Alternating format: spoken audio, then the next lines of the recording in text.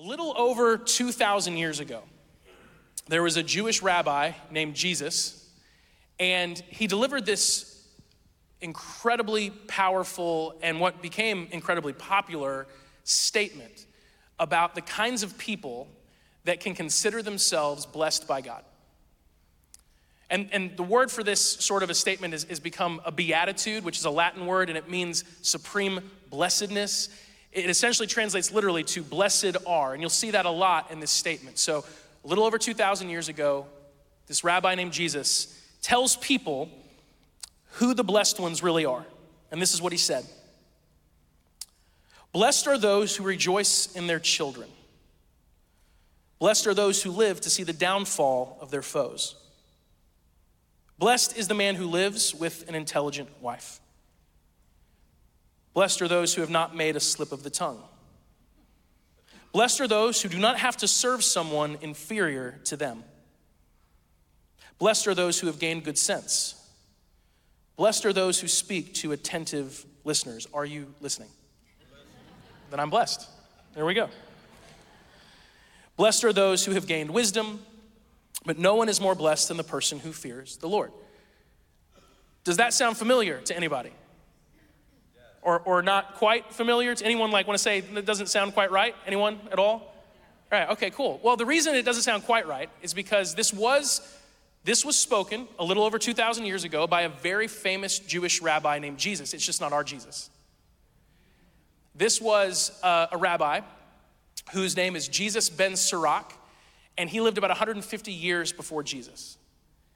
And he was very popular, very highly regarded. And by the time that our Jesus, Jesus of Nazareth, Jesus Christ, by the time our Jesus stepped onto the scene, the teachings of Jesus ben Sirach were widely known and distributed. And anyone who began by saying, blessed are, in Jesus' day would have had these words ringing through their minds. I want us to think about this list for just a second. These are the people that, according to this Jewish rabbi, are blessed by God. And there's things on here. Let's find out if we're blessed. Like, I'm not gonna ask who has an intelligent wife. That's a trap. I'm not gonna go there. Let's just skip that one, right? But you're blessed, according to this teaching, you are blessed when you get to see your foes fall, fail, and defeated. If you get to live long enough to see the people that you don't like fail, then you know God blesses you.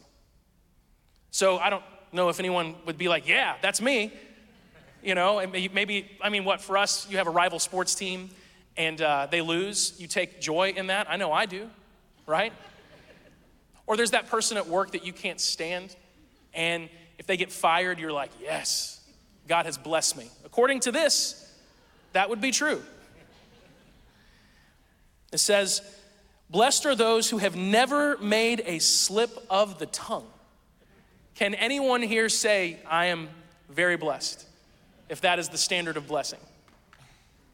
I cannot. Talking is the only thing I've ever been good at, and the only thing I'm better at than talking is putting my foot in my mouth and saying things that I shouldn't say. So I apparently am not blessed. What's interesting is that this teaching, which again, in the time of our Jesus, the Jesus, was widespread, and it very much lines up with the way that people were taught to see God.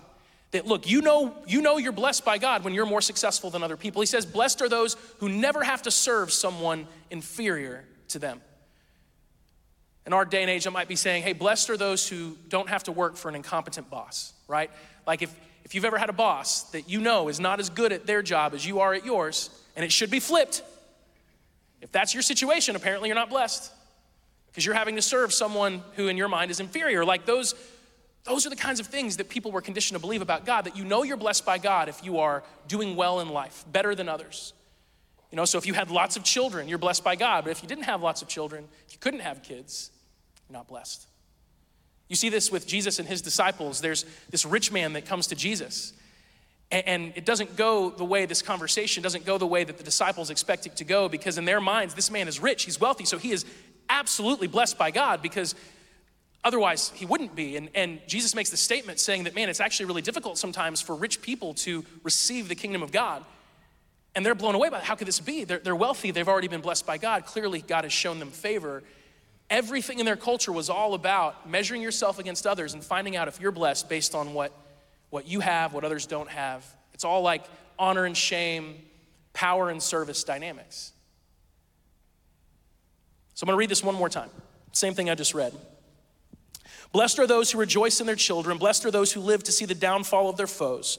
Blessed is the man who lives with an intelligent wife. Blessed are those who have not made a slip of the tongue. Blessed are those who do not have to serve someone inferior to them. Blessed are those who have gained good sense. Blessed are those who speak to attentive listeners. Blessed are those who have gained wisdom, but no one is more blessed than the person who fears the Lord. About 150 years after this was said, Jesus of Nazareth came forward. And at this very famous gathering that we often call the Sermon on the Mount, early in his ministry, Jesus began with these words. Blessed are the poor in spirit, for theirs is the kingdom of heaven.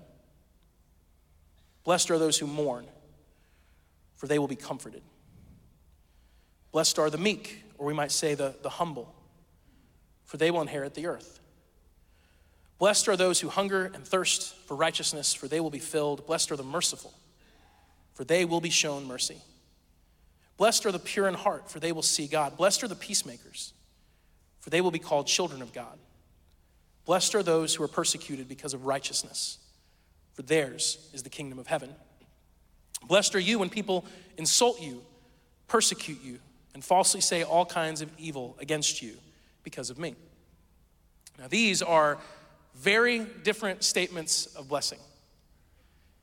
And I don't know about you, I'm grateful that it's this list of Beatitudes that has become the list of Beatitudes, that it has trumped the previous list. But this is a very different understanding of who is blessed by God.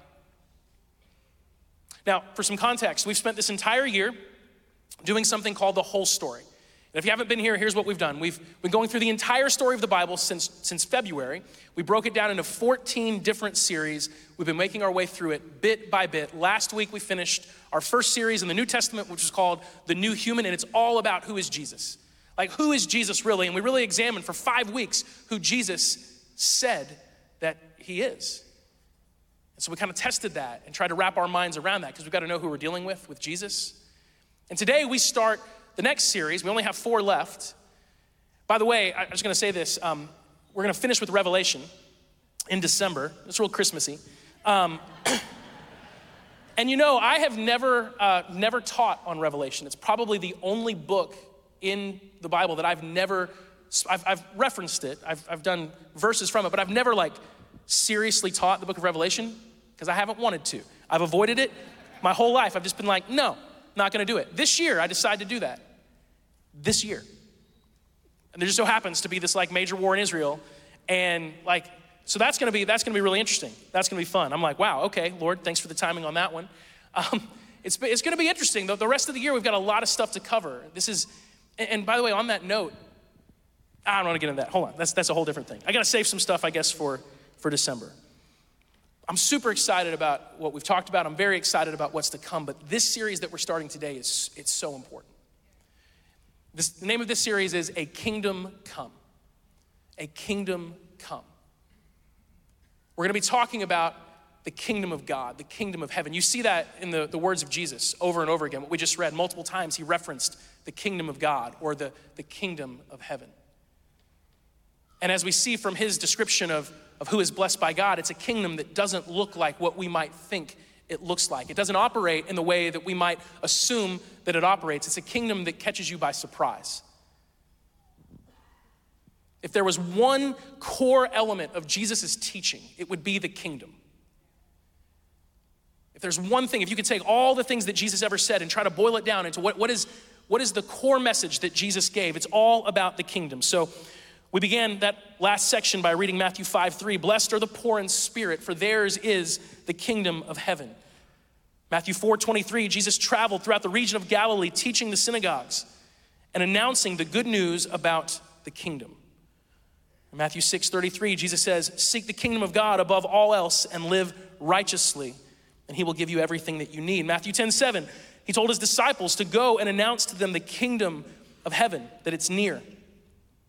Mark 4:30, Jesus said, how can I describe the kingdom of God? What story should I use to illustrate it? And if you keep reading, Jesus has all of these stories, these parables, and he says the kingdom of God is like a mustard seed. The kingdom of God is like a man who's sowing seeds in a field. The kingdom of God is like a man who sold everything he had to purchase a field that contained a treasure. It's just all about the kingdom of God. Mark 4:26, Jesus said the kingdom of God is like a farmer who scatters seed on the ground. That's one of those. John chapter 18.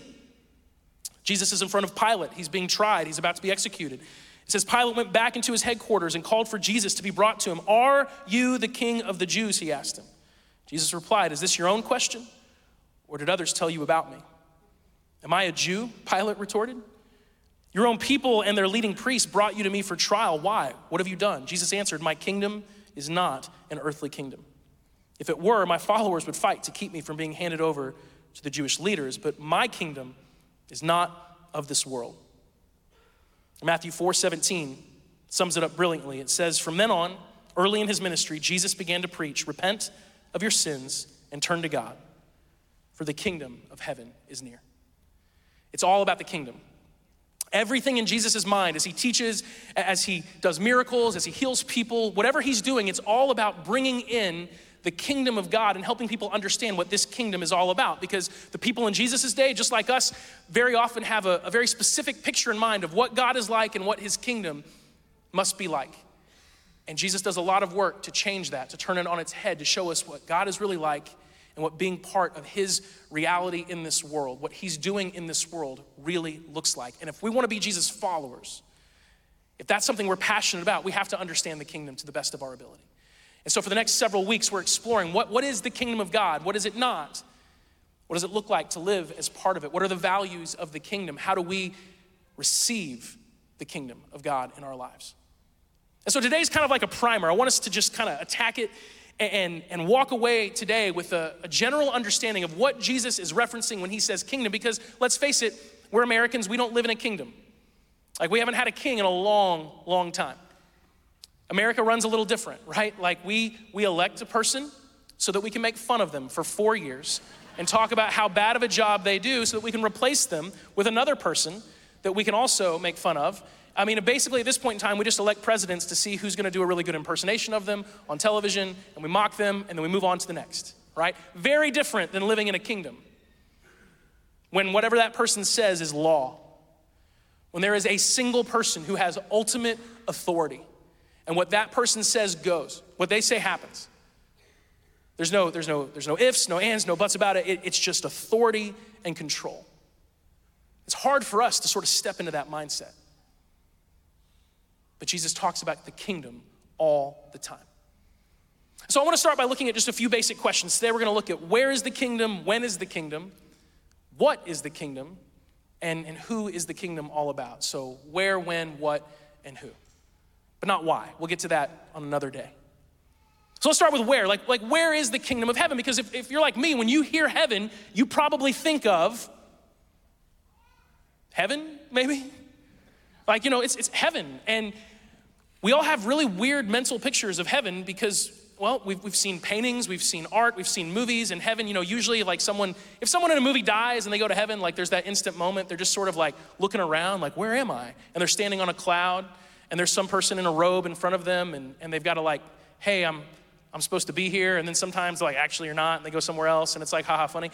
We have all these ideas of heaven, most of which are more informed by pop culture or like art than they are scripture. But when we hear kingdom of heaven, what we naturally think of is heaven. And heaven to us is some place that's out there. It's up there, it's far away. But that's not how Jesus spoke of the kingdom. So for example, Luke chapter 17, verse 21, Jesus said, you won't be able to say regarding the kingdom, here it is, or it's over there, for the kingdom of God is already among you. Jesus is saying the kingdom of heaven it's here.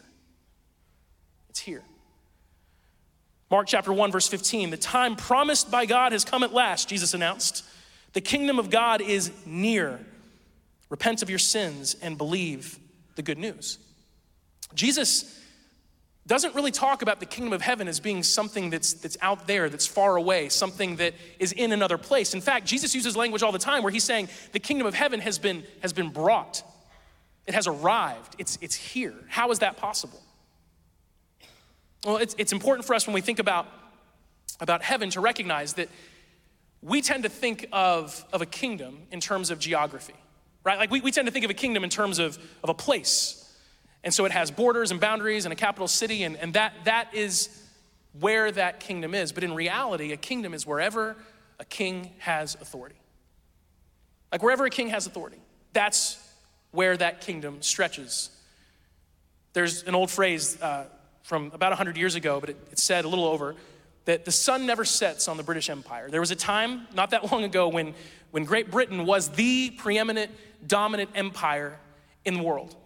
And they literally had territory all over the world, to the point where the sun actually never set on the British Empire. The sun was always up somewhere because they had that much territory. Wherever the rule of Britain was noticed and known and obeyed, that's where the kingdom of Britain was. It wasn't really about a boundary. It was about wherever their authority was. So the question we have to ask with Jesus is, where is his authority? Where does Jesus have authority?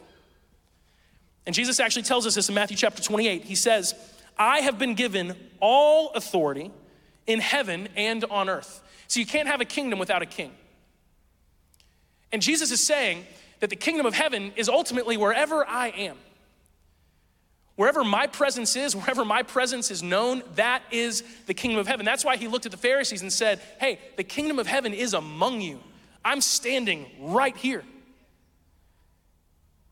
And so the kingdom of heaven it's not some far off place that we're gonna experience when we die. The kingdom of heaven is right here. And all these questions sort of layer into each other. So I wanna move on to the next one. I wanna talk about when. When is the kingdom of heaven? Because again, we tend to think about something like the kingdom of heaven as not just something that is far away in space, like it's up there, but we also tend to think of the kingdom of heaven as something that is future. That the kingdom of heaven is something that hasn't come yet, that we're waiting for, and partially that's true. So we go back to that Luke chapter 17 that we looked at a second ago, but I'll back up a verse. In verse 20, the Pharisees asked Jesus, when will the kingdom of God come? When? When will it arrive? And Jesus replied, the kingdom of God can't be detected by visible signs. You won't be able to say, here it is, or it's over there, for the kingdom of God is already among you. This just wasn't a question of where. This is a question of when. This is timing. They say, hey, when is the kingdom? We're waiting for the kingdom. When is the kingdom going to be here? And Jesus says, right now, because I'm here with you right now. Jesus does speak about the kingdom in sort of future terms, like in Matthew chapter 6, verse 10, he prays, may your kingdom come soon, praying to God the Father. May your will be done on earth as it is in heaven. There is a sort of future kingdom coming in its fullness, but Jesus always talks about the kingdom of heaven as like now. So to answer that question, when is the kingdom? Well, it's both. I was gonna say now and later, but it made me think of those candies. I don't know if any of you guys know now and later candy. Does anyone like now and later candy, just out of curiosity? Yeah, but does anyone like love now and later candy? Like it's your favorite? Like one person. True story, I pulled one of my baby teeth out in 3rd grade with a now and later candy. Literally bit down on it, came out, tooth was in it. It was great. Very efficient. So it just made me think of now and later, and that's at the very least 2nd tier level candy. I'm so sorry, man. It's your favorite, that's fine, but like consensus. It was no one's favorite but yours. Okay, so instead of just saying now and later, because I can't get that out of my mind, we'll just say that the kingdom of heaven, it is present and it is future. It is both now and then. Instead of later. So, and that's an interesting, I'm not just trying to give a non-answer, by the way, to say, is the kingdom of heaven now or is it later? It's both. How can that be? How can something both be present and future? And the truth is, we actually have lots of things in the world like this. For example, I'll give kind of a sappy one. I fell in love with my wife when we were in high school, and we got engaged. Her dad didn't know this, but I was a year older than Megan, so I was a freshman in college when she was a senior in high school. And when she was still in high school, I bought her an engagement ring, which is a little early, I know, but I had to lock it up. You know what I mean? It's like I knew she was out of my league and I had to get it done. And so I didn't do it in the order that you should do it. I went and bought I put a deposit down on an engagement ring, and then I went and got a job, like right after that. You should do it the other way around, but who cares? So we fell in love young, and man, I wanted to marry her so badly. Her dad had actually asked us, will you guys wait until at least one of you is out of college, preferably both? And I was like, yes. And then later I was like, no. And it wasn't out of defiance. I wanted to marry her so badly. So I ended up calling him when we were both still in college, and I asked him for his permission to marry his daughter. And I even had a plan for how I would be able to afford, providing for her.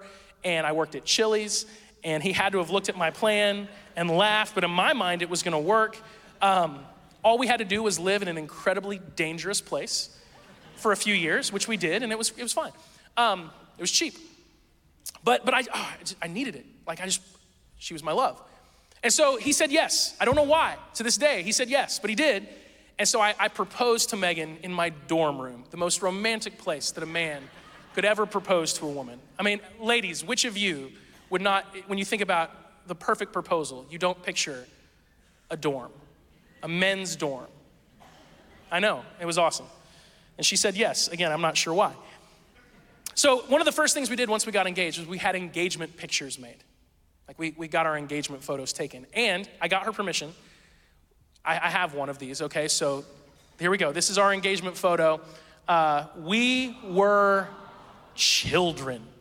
When I look at that, I am like, wow. If you're like, Justin, you shaved. No, I could not grow facial hair. I couldn't. It's not that I chose not to have it. I still it's very patchy today, but it works. It hides neck fat really well, so it's great. But back then, it was just, we were kids. In that picture, I am 20 years old. She is 19 years old. We were young. But the moment that ring was on her finger, and we had the engagement photos, and we had the date, were we married? Were we husband and wife? And the answer is well, yes and no. No, that marriage hadn't happened yet in its fullness. No, we hadn't entered into the full measure of the seriousness of the relationship that we had. But yes, we were more than just dating. We were more than just people who liked each other. There was commitment. We were beginning to step into a more full relationship in that moment. And so what we actually have right now is this interesting time where the kingdom of heaven has come. Jesus came, and he began to establish his kingdom in this world. And now 2,000 years later, we're still waiting for the moment when it comes in its fullness, which, by the way, spoiler alert, that is a lot of what Revelation is about. And you might be thinking to yourself, well, man, that's a really long engagement. I mean, when someone tells you that they're getting engaged, you're like, oh, when's the date? And they're like, oh, 7 years from now. You're like, that is an interesting way to go about it. 2,000 plus years. You might think that, oh, this is failing. It hasn't happened yet. It's never going to happen. Don't think that for a moment. When Jesus said the words that he said that we're reading, when Jesus spoke the Sermon on the Mount, when he said, blessed are those who are poor in spirit, they will inherit the kingdom of God. Do you know how many people were following Jesus at that time? I mean, a handful, a few dozen maybe. At most 100. 2,000 years later, as we're still waiting for the kingdom to come in its fullness, do you know how many people today consider themselves followers of Jesus? It's 2.4 billion people. It is 1/3 of the entire Earth's population. Amen. That's amazing. When you think about it, honestly, that's amazing to think about. And so the kingdom of heaven, it is now. It is now because Jesus is moving now and his kingdom is growing now, and it's growing in the hearts of people left and right. But we're still waiting for that moment later when it comes in its fullness and its final experience. Let's keep going. Let's talk about what real quick. What is the kingdom? I've been talking about the when and the where. What is it?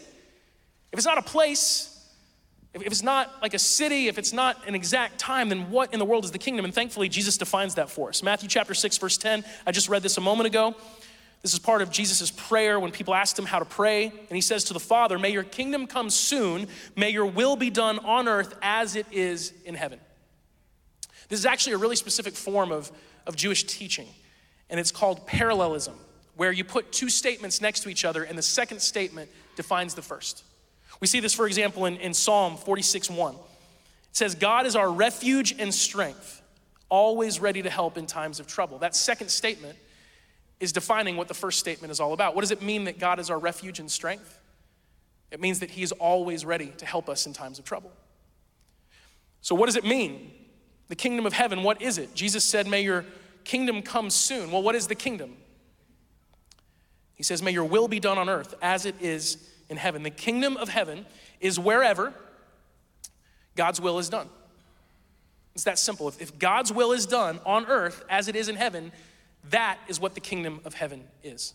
And that, when you really think about this, that's amazing. Because that means that this church can be the kingdom of heaven, provided that we're just doing what God asks us to do.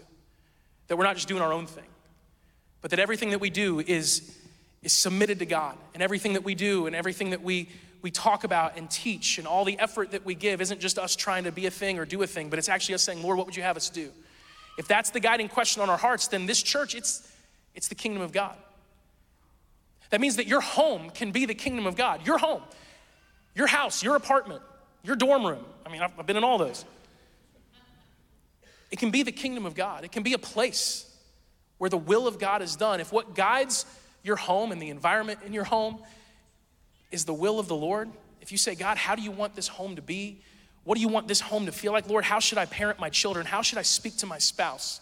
Lord, how should we operate financially? What do you want us to give to? What do you want us to be part of? Like, if that's the way you run your home, that means your home is the kingdom of God. Your your cubicle can be the kingdom of God. Your desk can be the kingdom of God. Your classroom can be the kingdom of God. Your car can be the kingdom of God. And that doesn't even mean you have to listen to the fish in your car for it to be the kingdom of God. All right, I'm not saying you play Christian songs and it's the kingdom. It's just wherever you are, if your greatest desire is to do the will of the Father, to say, Lord, I want what happens in my life to be what you want. Your will done in my life as it is done in heaven. Look, in heaven, guys, God is obeyed. Like when God says something in heaven, it happens. It happens. God sends a messenger. You read about it all the time in scripture. He's like, go tell this person that. Boom, there's an angel. People freak out when they see angels all the time in the Bible. Every time someone sees an angel, it's like, they fall down, they think they're dead. It's gotta be super annoying to be an angel. I was like, again, like, come on, buddy.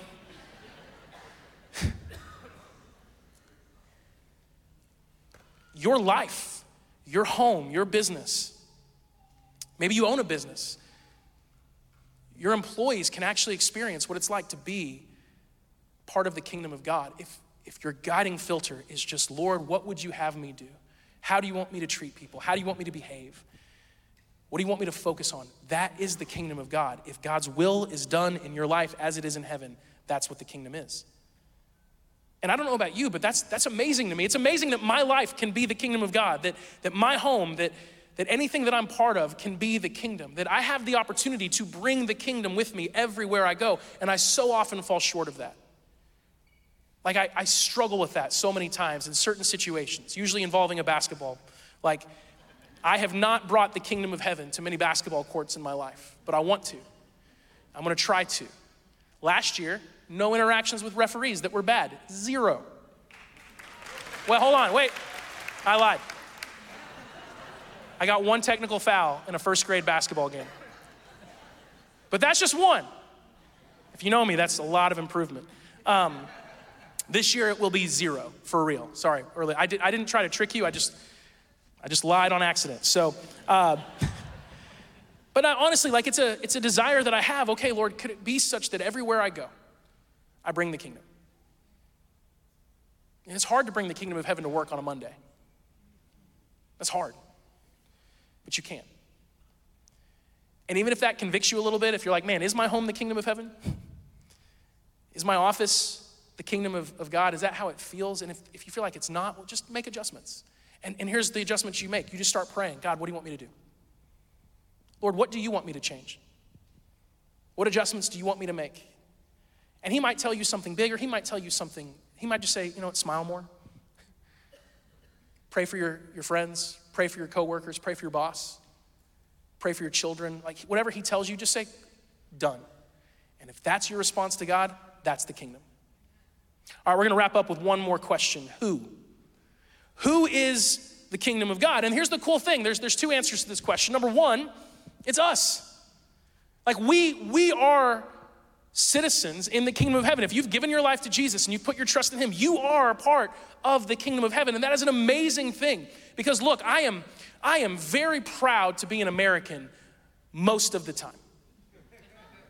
Like honestly, most of the time I look at human history, I love studying history. And we have lots of bad stuff in our history for sure, but so does every nation that has ever existed, ever. And I'm so proud that this is my home, like I said, most of the time. But then there are certain times when things happen and you're kind of like, ooh, America, not a good day. Or not moving in the right direction. You have those moments and you think that, and it's like I'm proud most of the time. I am proud. I'm proud to like even live in the part of America that I live. I'm proud of Georgia most of the time. Game 2 of the playoffs, I was really proud. I'm sorry, too soon. Sorry, too soon. Halftime of that Super Bowl a few years ago. I know, still too soon. It's too soon. It's always too soon with Georgia teams, right? But go Bulldogs. We still got hope, okay? Yeah. But like, no, most of the time, like, I'll even go really micro. I'm really proud to even live in the slice of the community here in Cherokee County that I live in most of the time. Most of the time, but there are times that I'm not. My son, you may not know this, but I have a son who plays basketball. And if you're new, that's a stupid joke that I say over and over again. And he plays on this really awesome team. And everyone on the team, except for my son, lives in Warner Robins, Georgia. And like, it's a really great group of kids. But they're different. They come from a different area, a little different culture. And it's been awesome for my son to be part of this team. Last summer, so almost 2 years ago now, so not this past summer, but the summer before, that team, we played in a tournament up here in Cherokee County, and we got to play against the team that is the most local to where I live. Like, those kids go to the same high school that my son could go to. And I'm sitting on this side with my fans and across from the fans that live in the same neighborhood as me. And the way that they were behaving, the things that they were saying to 12-year-old boys, the intensity, and I'm not talking about competitiveness, I'm talking petty, mean, horrible things. I felt ashamed of living in the same neighborhood that I live in. Like, it was, like I had words with a dad. I don't do that very often, but that day I did. Because it was out of line. And in that moment, I just felt so bad because I had told all the people in the team, oh yeah, the team that we're playing, that's all, I live in the same neighborhood as most of those people. And ooh. That day I was not proud to be part of my community. Here's why I'm saying that. You're part of the kingdom of God.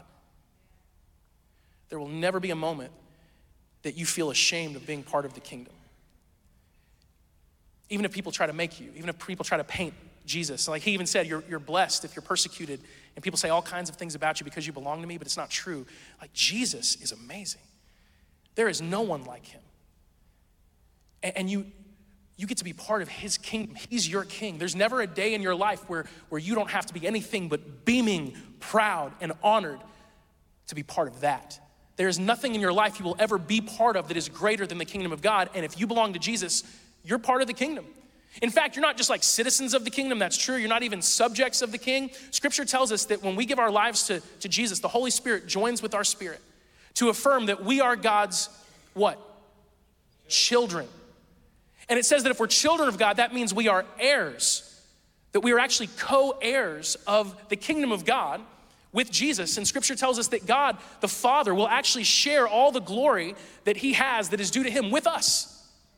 So we're not just citizens of the kingdom, we're kind of important. We are children of the King. We are co-heirs with Jesus the Son. That's That's amazing. You're part of the kingdom of God. And that should fill you with joy and the right kind of pride. Not just some of the time, but all the time. And last, when it comes to who, there's us and then there's him. There's us and there's him. Like I said earlier, you can't have a kingdom without a king. And, Jesus is our king. Amen. And I hope you think about him that way, as a king. And it's tough, right? Because I think of Jesus in a multitude of ways. He's my savior, he's my friend, he's my brother. Like if he's the son and I'm a co-heir with him, he's my brother. I was talking with a friend of mine this last week and he asked this interesting question: what's your favorite way of addressing God? What's your favorite way of thinking about your relationship with God? And he said that his is Lord, like master. That there's such a spirit of obedience in him that it's like, I love thinking about the fact that he's my master, that he's my king. Jesus has to be your king because he is the king. He is the King of kings. And if he's your king, if he's your Lord, oh my goodness, you will be so blessed. Because no one is like Jesus. No person with authority behaves like Jesus. No king in history has ever been like Jesus. Like think about this in a war. Who's the last to die? It's the king, right? You don't get to the king unless there's layers and layers and layers of others that have fallen.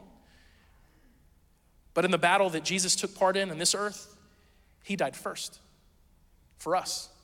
How many kings go first? Not many, but our king did.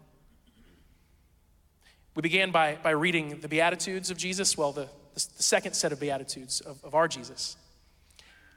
And I don't know if you've ever thought about it this way. I want to go back and read it one more time. Matthew chapter 5, verses 3 through 11. It says, "Blessed are the poor in spirit, for theirs is the kingdom of heaven. Blessed are those who mourn, for they will be comforted. Blessed are the meek, they will inherit the earth. Blessed are those who hunger and thirst for righteousness, they will be filled. Blessed are the merciful, they will be shown mercy. Blessed are the pure in heart, they will see God. Blessed are the peacemakers, for they will be called children of God. And blessed are those who are persecuted because of righteousness, for theirs is the kingdom of heaven. Blessed are you when people insult you, persecute you, and falsely say all kinds of evil against you because of me." Most of my life, I've looked at this kind of like a menu of like, which one do I need to be more like? Do I need to be more meek, right? More humble? What does it even mean to be poor in spirit? Like, do I need to be more like that?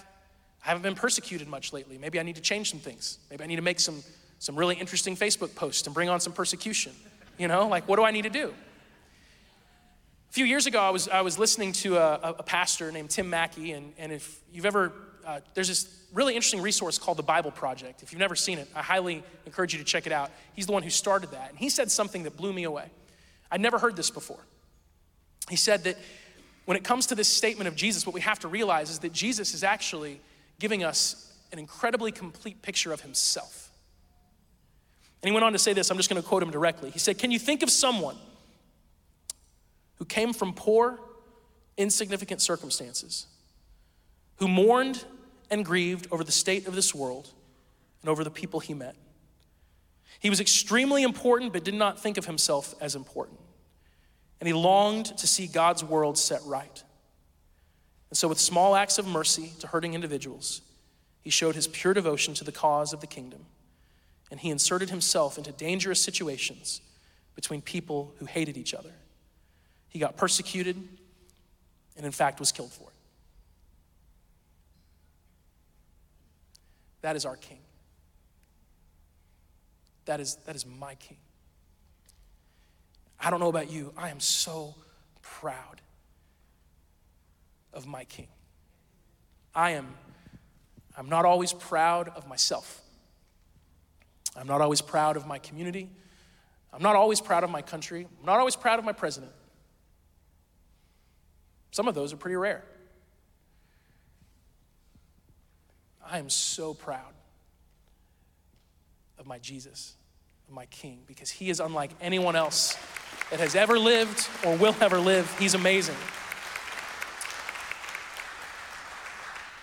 And if you know Jesus, if you've given your life to him, then the takeaway today is live as part of the kingdom. That's your king. That's what he's like. Who wouldn't want to have a king like that? Who wouldn't want to have a leader like that? Who wouldn't want to have a boss like that? Who wouldn't want to be raised by a father like that? Someone that's that humble, that's that good, that's that servant-hearted. Next week, we're going to talk about the fact that the kingdom of heaven is upside down, that it just works so opposite of the way that the world works. We're going to dive into that. I really hope that you're here for that. But today, I just want you to have joy and pride and to walk out of here beaming over the fact that Jesus is your king, and you can be so proud of him, and there's no one like him, and you can just live your life in awe that that's the one that you follow. And you live your life trying to imitate him in every single situation that you have, often falling short, but that's okay because you're not the king, he is. He's your king. So if you follow Jesus, man, follow Jesus. Like if we call ourselves Jesus followers, at some point in time, we actually have to follow Jesus. Make him Lord of your life. Even rededicate that. Like maybe this is just normal. Maybe you get pulled in different directions and life gets crazy and you get concerned with everything happening in the kingdoms of this world. It's very easy to get distracted by all of that. And you've just forgotten that Jesus is your king. And today, you just need to make this decision in your heart to say, oh yeah, Lord, I haven't been treating you like my king. I haven't. I've been treating you like an advisor. I've been treating you like a distant relative. I've been treating you like someone less than you are. And today, I just want to rededicate in my heart that you're my king, and I'm going to listen to you, and I'm going to follow you, and I'm going to do what you say. Man, if you do that, you will be blessed, because how could you not be blessed living under a king like that? He will lead you well. And if you haven't given your life to Jesus, if you haven't made that decision yet, he is worth living for. He's worth living for.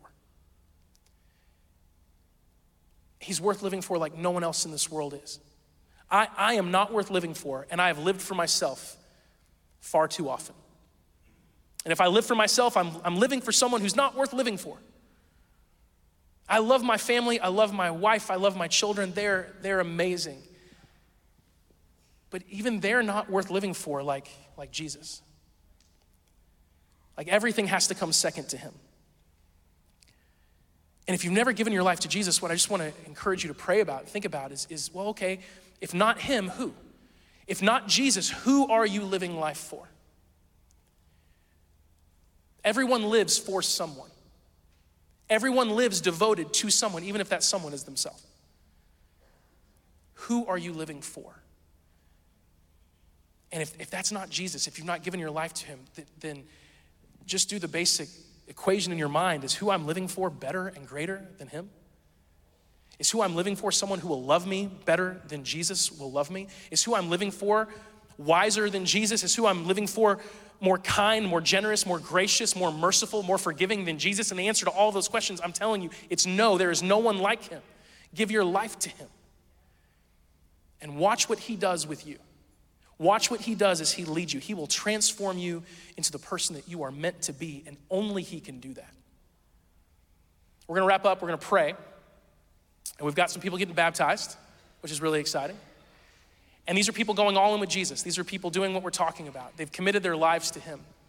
And I'm telling you, if you haven't done that, sign up to get baptized. Make that decision. There's no pressure ever, but man, sign up to get baptized. Take that step, and you'll experience what we're talking about. He's your king. Because he's the king. He is the King of kings. And the kingdom of heaven, it is right now. It is right here. It is your life if you follow the will of the Lord. You're part of it, and he's the king. Let's pray. Father, thank you so much for this day. Thank you so much, Lord, for this amazing group of people. Lord, there is nothing that I love and enjoy more than being in this place, singing to you and about you and praying to you, Father, talking about you, talking to you. I pray, Lord, that you would bless each and every one of us as we, Lord, as we just consider where our heart stands with you. Lord, you love us so much. You're so good to us. Thank you for all that you do. Help us to submit our lives to you if we have not, and if we already have, help us to keep submitting our lives to you daily because you lead us so well. It's in your name we pray. Amen.